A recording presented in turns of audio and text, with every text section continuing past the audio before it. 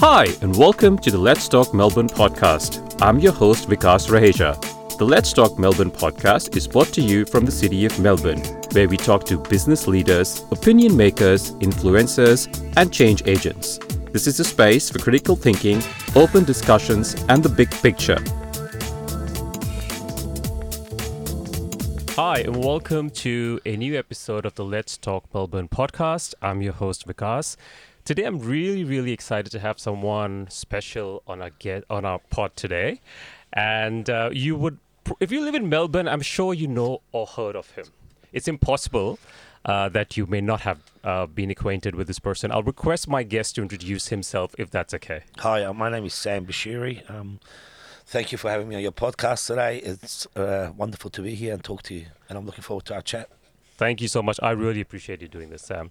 Now, Sam, you and I first met at a Tom Brady event, and I was there through work, and I was sitting at a table, and I didn't know anyone there, and you were the only person who was gracious enough and who made me feel comfortable, and you had never met me before that.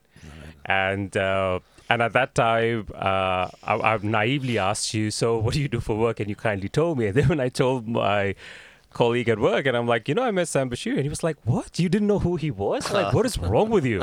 And he's one of the most influential guys in Melbourne. I'm like, yes, I know. I'm a complete embarrassing moment. But what I appreciated was that you were so kind, gracious, and warm to a stranger at an event. How do you manage? And the first thing that struck me that I was wanting to ask you was, how do you manage to keep yourself so grounded, especially in a time where delusion and vanity is everywhere? First of all, I think you're being way too kind. No, I'm being serious. I think you're being way too kind. I came from humble beginnings, and I was taught that you always be kind to everybody, no matter what status, how rich, how poor, how successful, how not successful, where they're from. It's not really relevant. I think what's relevant is we are in the same room, and everything starts with a hello. Comes, and I think it's really nice to get to know people. It's lovely to get to know people. It's lovely to be nice to everybody, and I treat people like how I like to be treated. When I'm at a table where I don't know anybody, it's nice when somebody says hello to me and you start a conversation, and from that conversation you end up having certain things of interest, and from that all starts from there. And I think it's very important to be a good person, and a gracious and a kind person, and I think that's where it all starts from. Thank you. I appreciated the kindness you extended that day. Now, obviously, you've, when I was doing my research on you and in a lot of interviews, you've sort of said about how you were a refugee and you sort of came here at the age of 11, if I remember. Yeah, 10, 11. 10, 11. Yeah. If you had to look back at the time, what's the one thing, as a child, what was going through in your head? Were you processing what was around you at the time? That's a good question. I think there's a lot going on. And I think the main focus was just to survive. And the biggest goal was to be accepted into this country and to be able to stay. And I think it's sum all that up by having freedom. I think coming from where I'm from, it's a very beautiful country, and I'm very blessed to have been born in Iran, and it's got a great culture and everything. But unfortunately, one thing that was missing was true freedom, to be able to do what you want, when you want, speak what's on your mind. So coming to a country like Australia and looking for that, and instead being locked up and being behind the barbed wire fence, you're like, well, it's a bit of a shock to the system. So all you're really looking for is to get across that barrier, which is the fence, and having your freedom. And I think that was quite important, especially seeing my mother go through all the things that she went through to support me and my sister, and to survive and to go through all that at such a young age. I think my mum was around 35 years old or so back then, roughly. And she was quite young, and to, bring two kids here and to come to a country without being able to speak the language, without knowing anybody. Truly, she's my hero, because not many people could do that. And I look up to her for that, That's amazing. I mean, yeah, absolutely. I think mothers are the strong force behind all children. Do you remember the time, say, when, a milestone your first milestone, say you would have bought a car or a house, Yeah. and do you remember when you told your mom what her reaction was? Yeah, look, my parents are always very proud of me. But I also was a black sheep of the family because I was the one. My sister has a doctorate, PhD, and she's very well educated and good on her, and she's done very well. And she's worked very hard to be where she is. Yeah. But I didn't go down that path. So for me, I dropped out of university. I started working, and I think for me the moment that was the proudest moment for me was when I invited my father to one of my Christmas parties, and he came and looked around and he looked at the caliber of people we had there, and he realized what we have achieved in the last probably 5 or 6 years of starting the business. And he gave me a hug and he said he's very proud of me. And I think that moment was very special for me because as children, I think we really want to make our parents proud. Yeah. No matter what we do, no matter what we achieve. I think a lot of us carry that, you call it a burden or whatever you want to call it, we carry that on our shoulders, that we get a lot of accolades from our friends, everybody else, the media, whatever it may be. But the most important is the one that comes from your parents. And I think a lot of parents are different. Doesn't mean they don't love you. Yeah. Some show love in a different ways. Absolutely. Fathers especially. Yeah, Yes, man. I feel they show a different way. But at the end of the day, but the main people that care for you is your family. That's true. Absolutely. Yeah. Great. Now, I also believe you met your wife at Swinburne, where you were studying. Yeah, I did. What role has your wife played in your success and your ability to keep going? I think my wife and kids have played the biggest role. You know, people say, "Oh, yeah, but you do it yourself." I feel like you can go and do the work yourself. Yeah. I guarantee you. She didn't come there and do my work for me. My kids didn't come and do my work for me. I did that. I ran the business. I set it up. But without the emotional support, which is, the most important support you can get, I wouldn't be where I am today. Without somebody pulling your head in from time to time and telling you, hey, calm down, relax. You all need that. We all need a kick in the butt sometimes. We all get excited a little bit.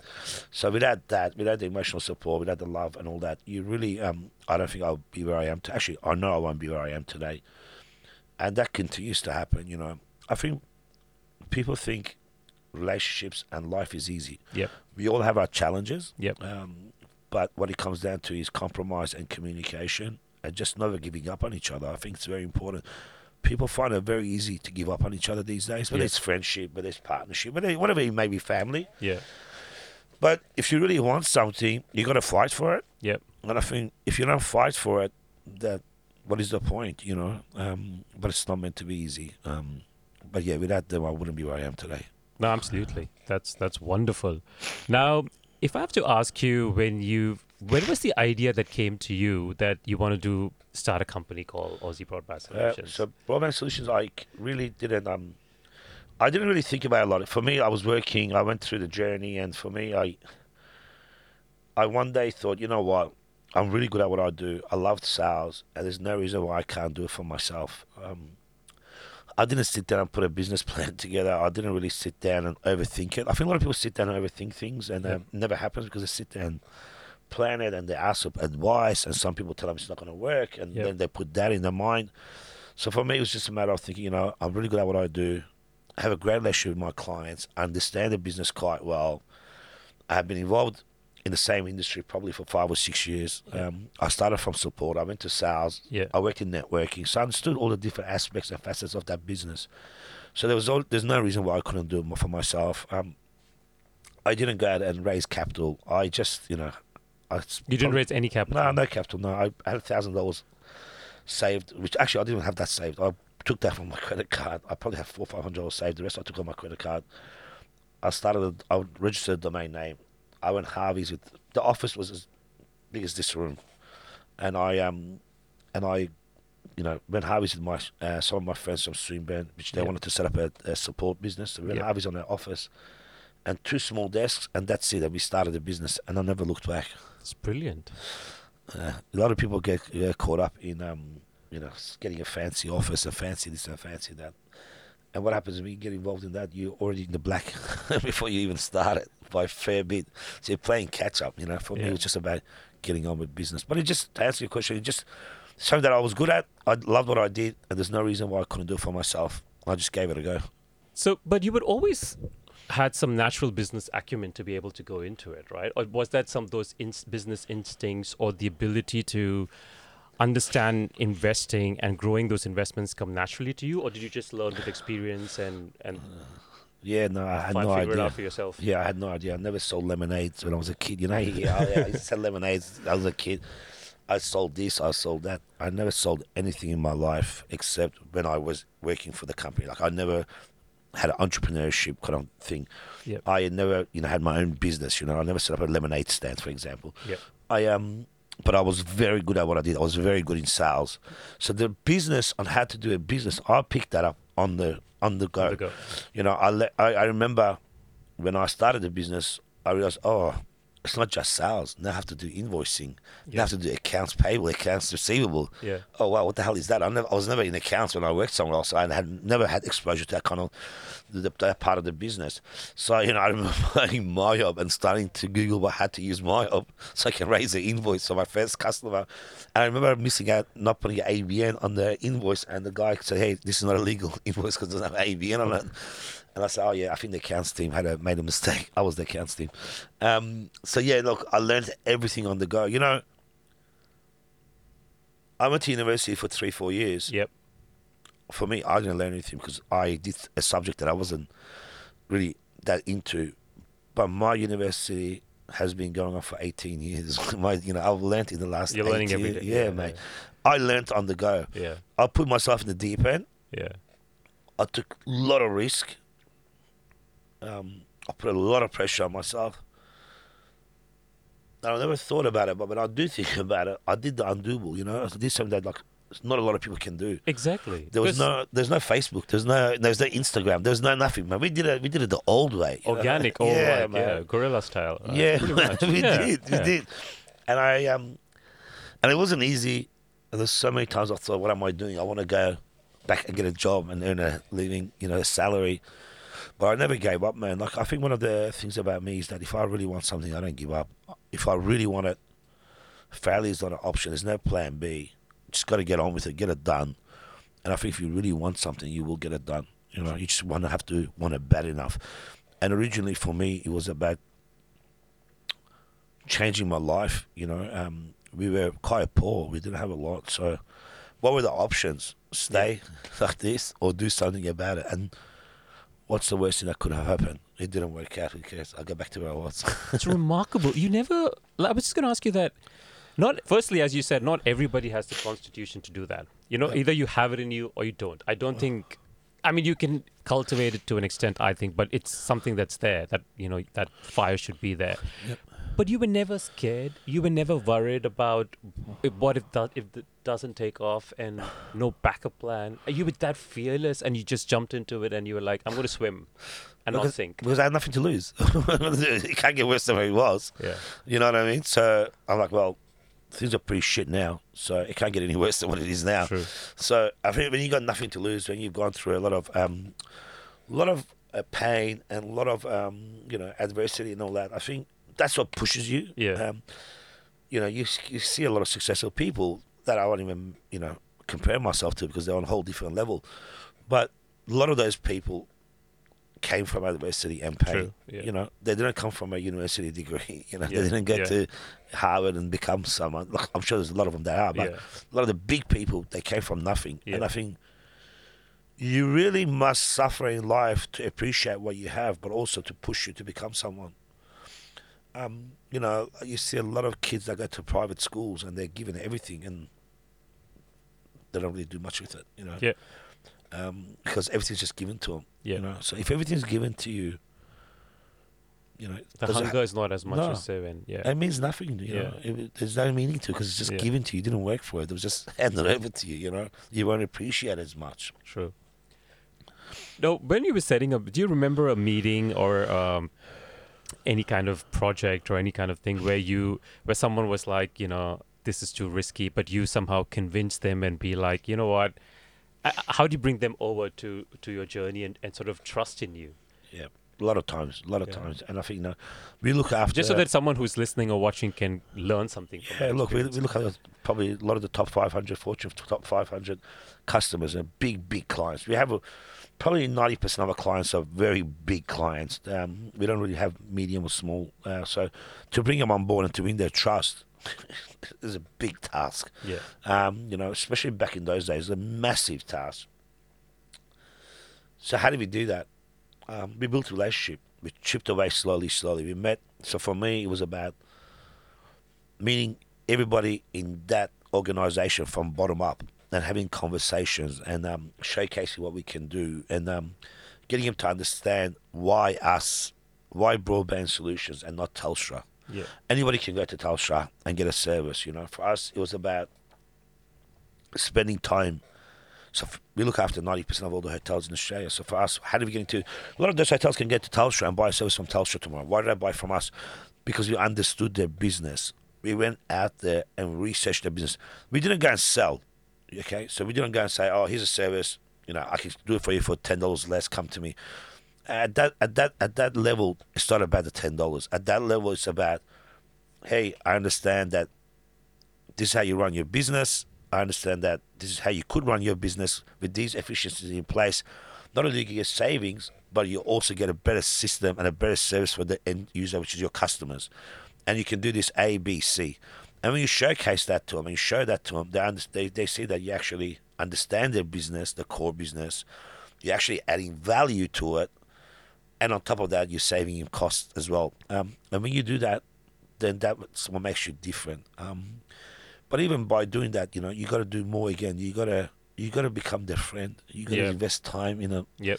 And then you get one, and then that one becomes your reference for the second one. The second one becomes a reference for the third one.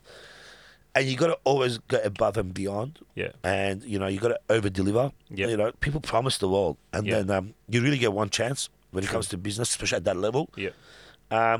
If you make a mistake and you don't get it right because of you slipped up something, you did the right thing, that's it. Word gets around in business. So for us, we never did that. We always over delivered.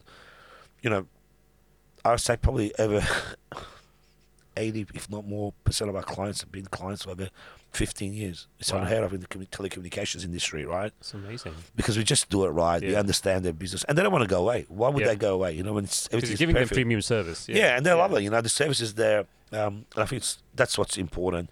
But it's not a simple task, and I think it can be very daunting, especially at the start when you're small.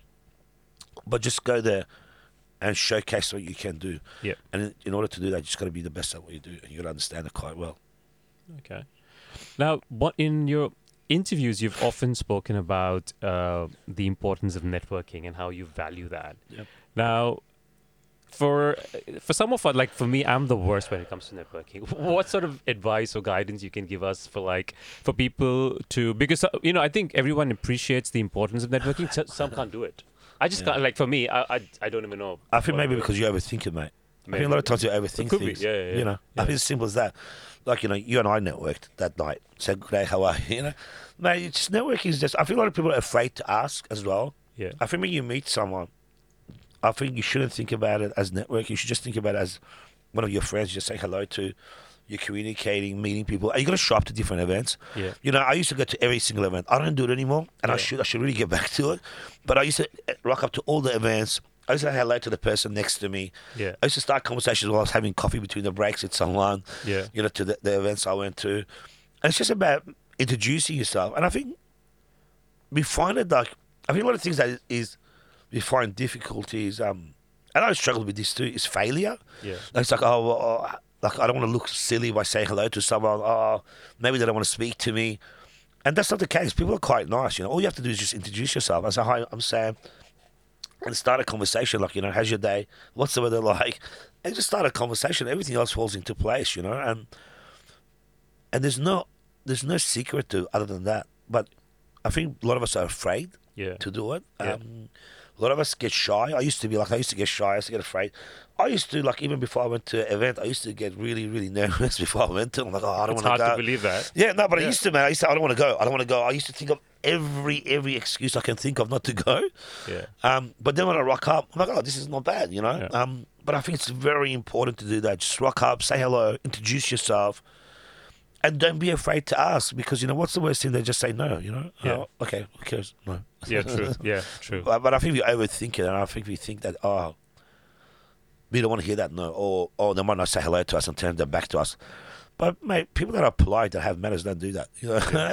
This is like us. There's no difference between them. So True. Now, you're obviously leading a big organization as well, right? So, from your experience, what do you think are some of the mistakes leaders often make and some of the things leaders get it right? Just from your observation with your networking or with your peers and industry and stuff like that. Yeah, sure. Look, I think your team's the most important thing that you have. I think you gotta remember that without your team, you wouldn't be here. I have staff that have been with me for over 10 years now, probably 5 or 6 of them. And they're the backbone of your business. I think you got to always show up to work. I've got to say hello to your staff.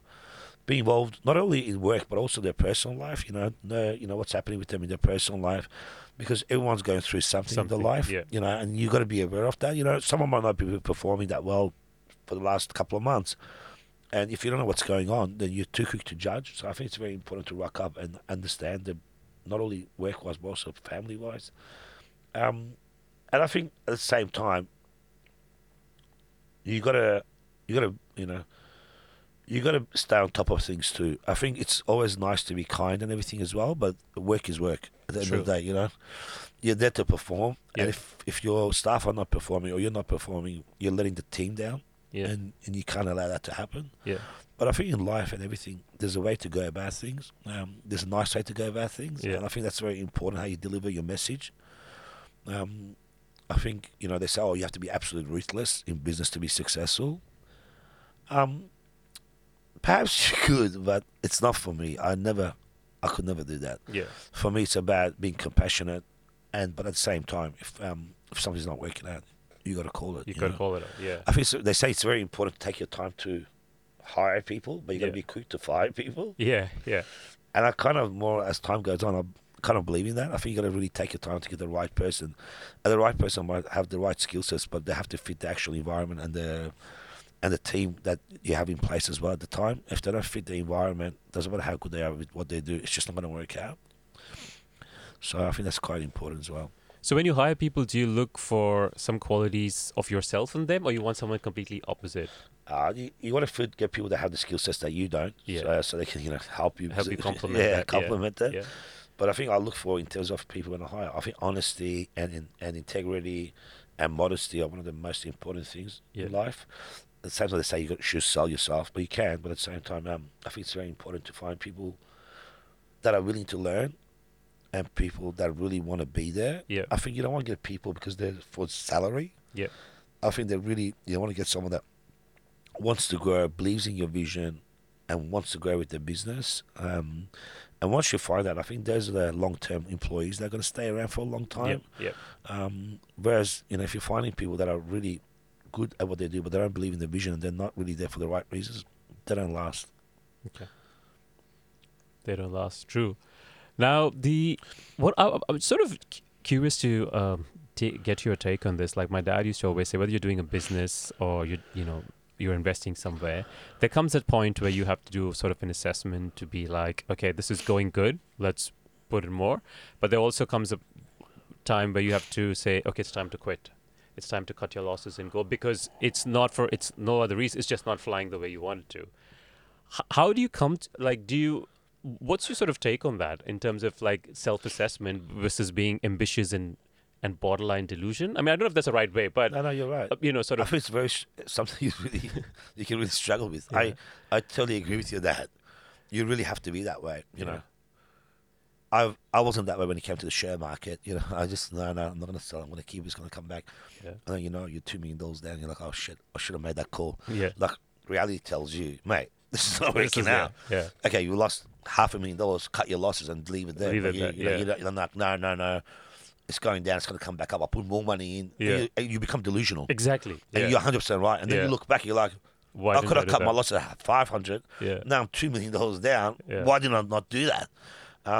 You have to. Yeah. I think some of that. I think people struggle with it because of their ego, and the fact, absolutely. You know what I mean? Yeah, you don't want to lose face. Yeah. You don't want to lose face. Yeah. But sometimes even when there's no one there to look at it, you don't want to lose face to yourself, perhaps, even, which is ridiculous. Yeah. You know, I saw a reel yesterday from Shaq, and he was saying he went to a car yard, Yeah. and he was asking how much each Rolls Royce was, and the guy said, "Hey, can you afford the Rolls Royces?" And he turned around and he bought 3 of them, Yeah. and he thought that was really cool what he did. And I stopped, and I'm like, that's actually cool, man. Like, you're an idiot.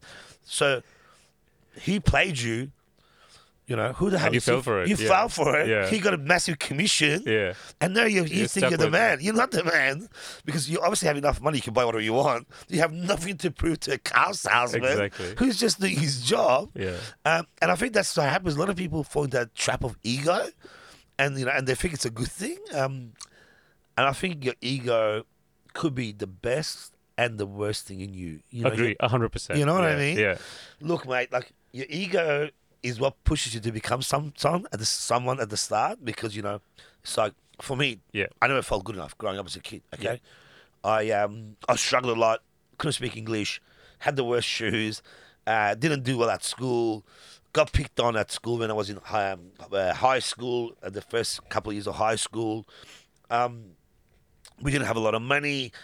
Everything was as worse as it could get, except I had the love of my parents, which is the most important. Yeah. Other than that, everything was terrible. Yeah. So I said to myself, fuck this, I'm not going to let this happen. Yeah. I'm going to go all out. I'm going to make something out of myself. I'm going to prove to everyone that I'm good enough.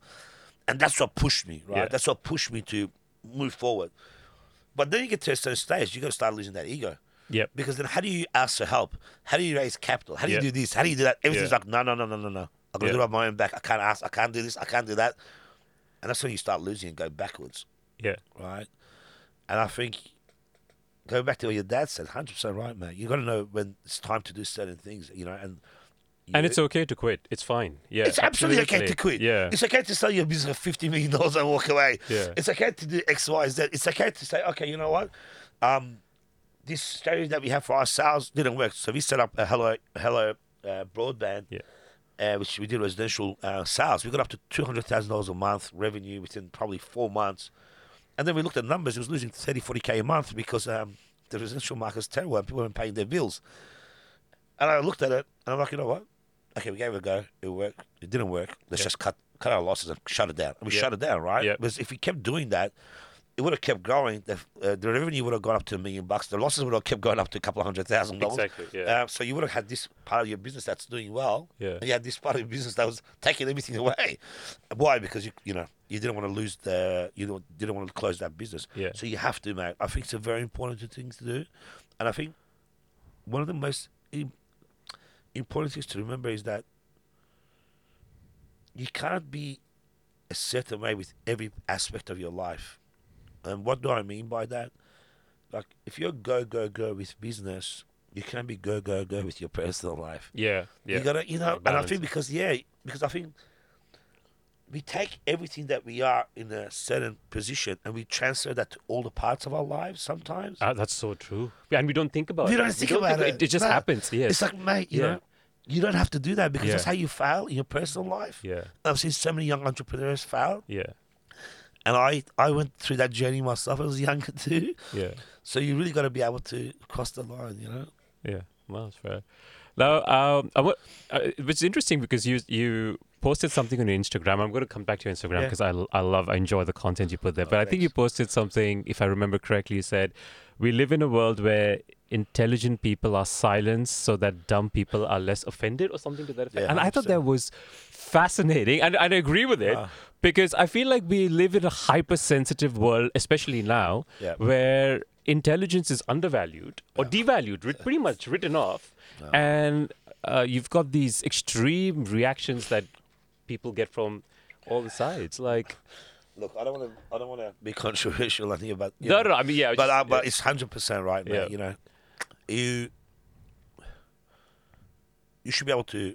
We live in the most beautiful, amazing country in the world. I love this country. This is my country. It's the best place in the world. And one of the reasons why I love this country is because of freedom of speech and being free to be able to do what you want, whenever you want. Yeah. And to be able to speak your mind. But unfortunately, more and more, not just here, around the world. Around the world, yeah. You're silenced, mate. You can't speak what you say. you should be able to. You should never hate on anyone or anything. I Yeah. totally disagree with that. Yeah. But you should be able to speak your mind. You know, if Absolutely. there's something that you don't like, you should be saying, you know, that's totally fine. I have no problems with it, but I don't agree with it. Yes. Yeah. You know, but unfortunately, you can't do that anymore. Yeah. You have to be silenced, because if you do say something, somebody will find something that's offensive about it Yeah. for their own particular reason. Yeah. You know, and you know, for me personally, seeing, you know, at schools now being taught that you can be a cat or you can be this is absolutely ridiculous. Yeah. Yeah. What the hell is that about? Yeah. Like, you know, I don't want my kids to learn that they can be a cat or this or that. You can't be a cat. There's a cat. There's a dog. You're a human. Like, outrageous, you know. Yeah. And what's next? Yeah. What is next? It's not Yeah. just that. It starts from somewhere Yeah. and just keeps getting worse And worse. and worse and worse. Yeah.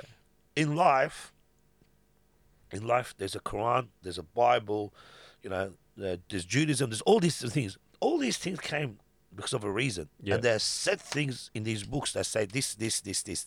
Okay, some of them are evolved over time, obviously, because, you know, we're not back in there. But you have to stand for something in life. If you stand for nothing in life and everything's okay, then what is next? Exactly. We're not animals. We're not. Yeah. We're not animals. And everything's starting to be going down the path that everything's okay. Yeah. And you either accept it or you be quiet. If you don't accept it, you know, just Then you're be wrong. quiet. You're Be the other- quiet. you're Do oth- not yeah. talk about it. Yeah. Yeah. It's actually reversed. Yeah. Like, you know how you cannot, if you say something about something, straight away you're silenced. Yeah. And I think that's wrong. But I think, you know, if you do hate on something or you talk badly, well, yes, 100%. You should Yeah. never do that. Each their own. Yeah. If you don't like something that someone's doing, just keep walking. You know, No, absolutely. you don't have to put your 2 cents into You don't it. be best friends with them. No. Absolutely. Yeah. No, And it's not affecting your life. Just do it. But at schools, to be taught it's okay to be a cat, for example, that's It's outrageous, ridiculous, mate. yeah. I'm not paying school fees for my kids to go to school to be taught that it's okay to be a cat. It's not fucking okay to be a no, cat. it's not. It's I think we all agree on that unanimously. Like that's a bit that's crazy. And let's say example of other things that they teach at No, schools I know, these days, what you mean, but I think, but that's an important point. I think in a democratic country like ours, dissent is important, and I think what we've lost is being humble and kind. And I think it's good that you reinforce being humble and kind You have to be, man. constantly, because I think I know people who've got like 6 packs or 10,000 followers, and they act like they are God's gift to mankind, and I'm like, oh, calm down, you know. I think But something gets again, to people's heads, you know. And I think, yeah, like you said, it's very good to be kind. yeah, Yeah. it's not hard. No, it's not hard at all. It's just common sense, you know. Yeah. But common sense is not common sense anymore. Yeah. Now, I want to ask you 2 things before we jump into your Instagram, and we also have a fun game. Now, the other thing which you do, you do raise a lot of charity. You do a lot of charity work as well. Yep. And I believe you, and please forgive me if I don't get this wrong. You're involved with Children's cancer. Yeah. Yep. Can you talk about how Yep. important, you know, Yep. the work you do, and how people who want to support Sure. that cause, what Sure. they can do? Yeah. So the CEO there for Cure. Why did I get into it? Because my nephew Lachlan had leukemia at the age of 3. He's doing really well now. Touch wood. So for me, that was something that was personal. I went through that experience, watching him grow. So CEO Dare to Cure is basically they raise funds to be able to assist children that are going through cancer through research and find what medications suit them the best and how to actually help them through their journey. So I've been involved in that for the last 3 years. So every year we raise funds. I raise funds through my Instagram. I think last year we did $60,000. The year before we did 50, and the year before that we did around the same amount. And then I do a night at the business table where we get people together, and all the profits from that go to that cause. And it's something that's really close to my heart. So and this year again, towards the end of the year, we'll probably do a night at the business table, bring everyone together again, which is a great event. Everyone gets to network, everyone gets to meet. There has to be dinner because we have to always eat. Otherwise, forget about it. Of course. So we grab a nice meal, and then I'll bring some entrepreneurs from my own country that talk about their journey and Oh, that's wonderful. how they've achieved, what they've achieved, and why they are there. And everybody connects us. That's what I do. With, I'm definitely coming to the next one. Well, I'm looking forward to seeing you there. And I'll definitely be there. And no, thank you for doing that, because I lost my mom to cancer. She was 36. So yeah, this is any support that anyone does for cancer is absolutely remarkable. I'm sorry to hear that. Yeah. No, thank you for that. And Because you've been asked these questions hundreds of thousands of times in all the interviews that you've done. What advice would you give to someone who's doing a startup or who wants to invest? But I still want to change the question and ask, what is the one mistake you don't want them to do when they're very doing good that? question, man. There's a lot of things. Number one is go slow. Just take your time and reduce the risk. I think people come up with an idea and they get super excited and they see others maybe take off straight away and they think that their idea will take off straight away as well, so they go all in. Yep. I think you got to really take your time, reduce the risk. Reducing the risk is the most important thing, as much as you can when you're starting off. And I think also just don't get caught up with what others have to say. People care too much about other people's opinion. Just fucking do you. Yeah. If you were to listen to everybody has a say. Yeah. But they're not you. Yeah. And everybody always listens, oh my God, so-and-so said that I should not do it because it's not a great idea. What does so-and-so know? Yeah. So-and-so said that I should not do this, I should do that. Just stay in your own lane. Stay in your lane, do your own thing, and then don't get caught up with what everybody else has to say. Yep. And just focus on yourself and don't get, caught up in that. Eyes on the ball. Yeah. Yeah, eyes on the ball. That's it. Yeah. Awesome.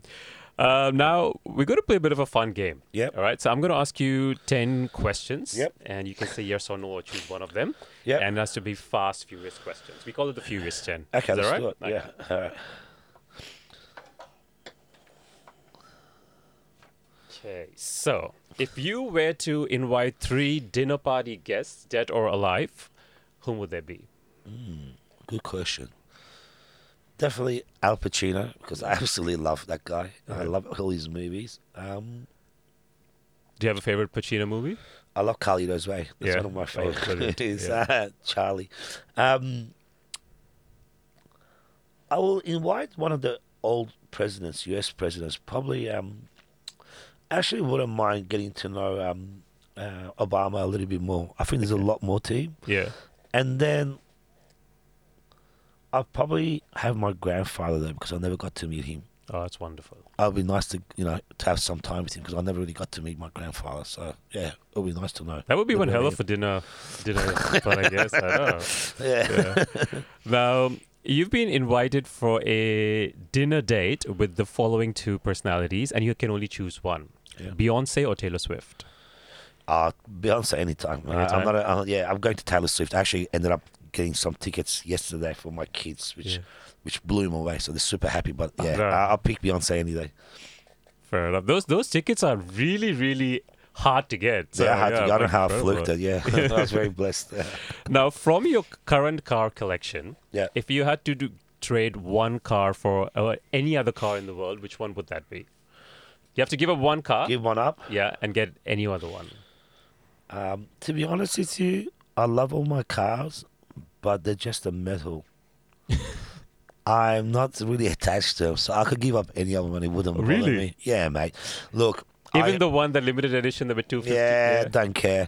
I love cars.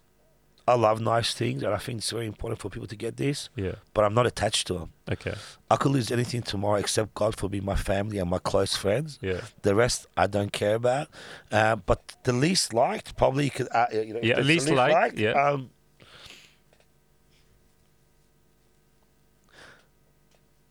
Probably the Pista Spider. Okay. Yeah, it's a beautiful car. It's very nice to look at. It's limited edition, but it's not a proper V12. I love the sound of a naturally aspirated V12, whereas my other cars mostly are naturally aspirated V12s. And I think it goes back to being old school. A proper Ferrari should be a V12. Yeah. A proper Lamborghini should be a V12. And more, they went from a V8 to a V6. Now they're going to go electric. I don't know what's next. So probably, totally, probably the V8. You'll be just walking everywhere soon. So, it's going to be good for our health. And which car would you get? I would love to get a Bugatti. I've never had a Bugatti. I've never actually sat in one. So I'll definitely, something that I would really love to have at some stage. Now, you said the least like. Do you have a car currently in your possession that you like the most? I love my Rolls Royce the most. Rolls-Royce? Yeah, I drive it every day. Like today, it's a beautiful day in Melbourne, sunny day, and I thought, I'll get one of the sports cars. I'm like, oh, fuck, I can't be bothered. My back's going to hurt. I'm going to scratch the rims. I don't know where I'm going. I don't know how tight the streets are. Yeah. Straight away, that's the go car because it's just comfortable, man. It's just nice to drive. Awesome. What's your favorite holiday destination? I love Turkey. Yeah. You know, I haven't been there for a long, long time. Probably 20 years since I've been there, but I'd love to go back there. But something that I'll go regularly is Italy. I go to Italy every year, and I go to Europe every year, and I absolutely love Europe. It's just beautiful. Okay. Now, Bill Gates or Jeff Bezos? Pick one. Jeff, probably by miles, yeah. Your favorite luxury brand? I love, there's a couple, but I definitely love Dior and Dolce & Gabbana. Okay. Oh. I love Dior too. Yeah, absolutely. this is different to the rest. By the way, I'll come back to your Instagram. So, what advice would you give to your 21-year-old self looking back now? Just don't stress out as much as you did, you know, just go for it, which I did go for it, but I think I stressed it a little bit too much, but I would just not stress out as much, and the reason why I wouldn't stress as much is just slow down a little bit. I think, you know, sometimes it's okay to slow down. More and more I learned that sometimes it's okay to sleep on things. Yeah. You don't have to make a decision right there and then. Okay. And if you were to write a memoir, what would your memoir be called? Oh, that's a good question. What would it be called? Maybe Slow Down. Slow down? Maybe. Okay. I don't know. That's a good one. That's a good one. Yeah. Now, do you... and if there was a movie to be based on your life, which actor would you like to play your part? Well, we can't get Al Pacino because I'm not a gangster, so... And he's too old. He's too old. There'll be a lot of de-aging. There goes the budget, yeah. You know who I actually don't mind? I think he's fantastic. I like Eric Bana. Yeah, Eric Bana. Eric Bana is Australian because you got to have someone that's Australian. Right? Yeah, true. I reckon Eric Bana would do a great job. So okay, that's awesome. And what would you like your legacy to be? I think my legacy would be about leaving something behind that helps others to achieve what they never thought they could achieve. I think it's very important to leave behind the thought of kindness and to be able to help people, underprivileged people that are in my shoes at my age. You know, I love to help people that come to Australia as refugees, and I'll be able to, if I can help those people to achieve their goals, then I'll be a very happy man. That's wonderful. That's Because really I've been wonderful. there before. I don't know what it feels like. And I think there's so many, you know, just around here even, you know, the commission house is close by. Like, man, there's so many young kids stuck there that have so many dreams and they're just stuck there. Yeah. You know? And I think to be able to tap into that and maybe out of 100, just pick one and change their life. Yeah. Fuck, that'd be cool. You know? Cool. I think coolness is different to different people. Having nice cars and going out and partying and that, yeah, that's cool. But grabbing someone... Changing life, yeah. That's fucking cool. That's awesome. Yeah. That's fucking cool. That's awesome.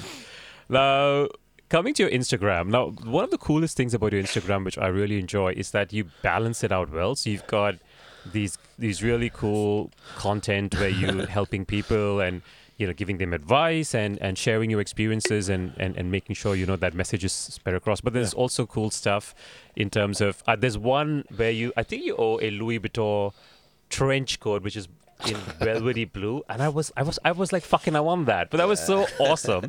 What's your fashion? What's the source behind that fashion persona that you have? I'm not afraid to be loud when I wear things, you know. But what's your style is probably what I'm trying to get at. Yeah, man, like my style is like, I look in the mirror, if it looks good, I wear it. You know, I think you got to also wear things that suit you. Yeah. And I wore that jacket. I'll tell you a story about that jacket. I wore that jacket probably a year before I bought it.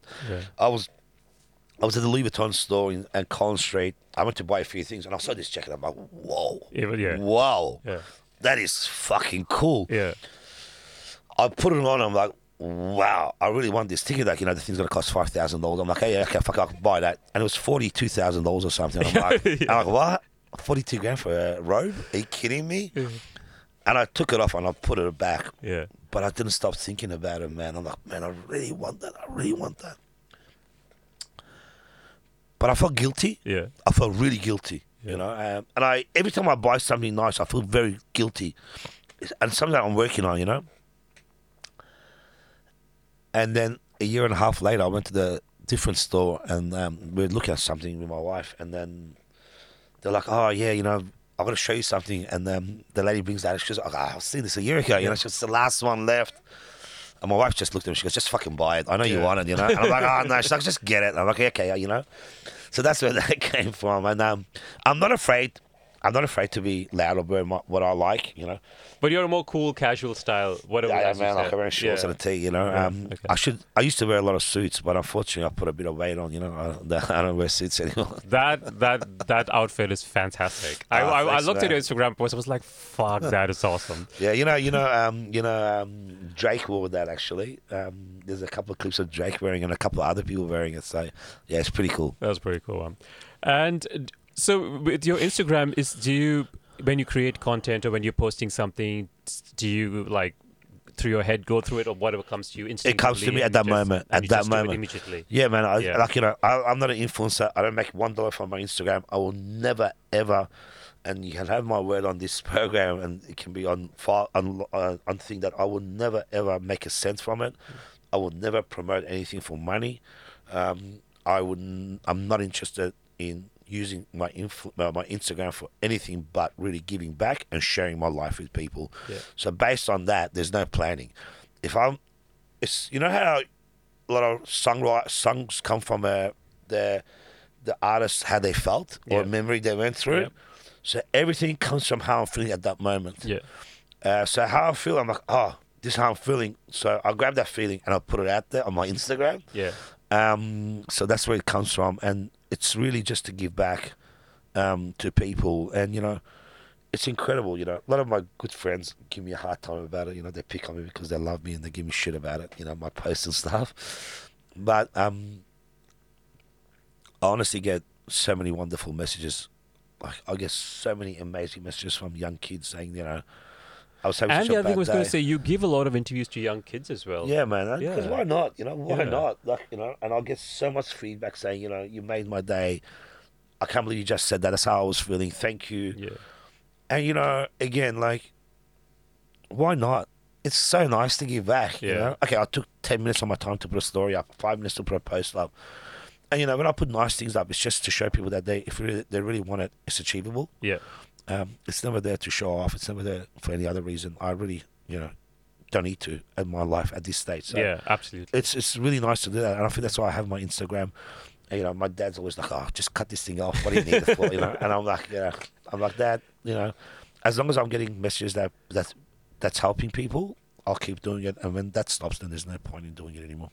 Though I think it's remarkable, and I enjoy everything from fashion to your cars to the messages and the charity stuff that you do, because, you know, at the end of the day, we all also want to have a little bit of fun. Yeah, that's important because we can't always not have fun. So I think, said, man. Yeah, so that's awesome. Now, 2 questions we ask at the end of the podcast to each of our guests is that what's the one thing you love about living in Melbourne? Man, I love everything about Melbourne. I love the food culture. Yeah. If you know me well, you know that I'm out eating probably 2-3 times a week. That's it. You know, my wife's the best cook. But I still go out a lot with the family and stuff and friends.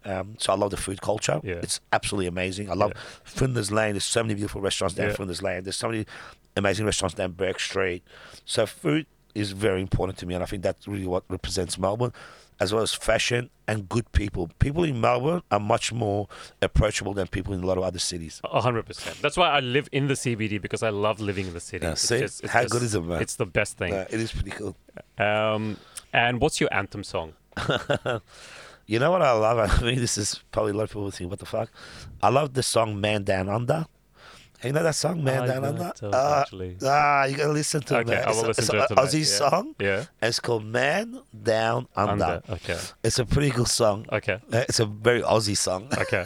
Cool. It's a song that they will play if a Aussie boxing champion was coming to the ring. Oh, awesome. All right. So let's give it a listen. You'll like it. All right. We'll do that.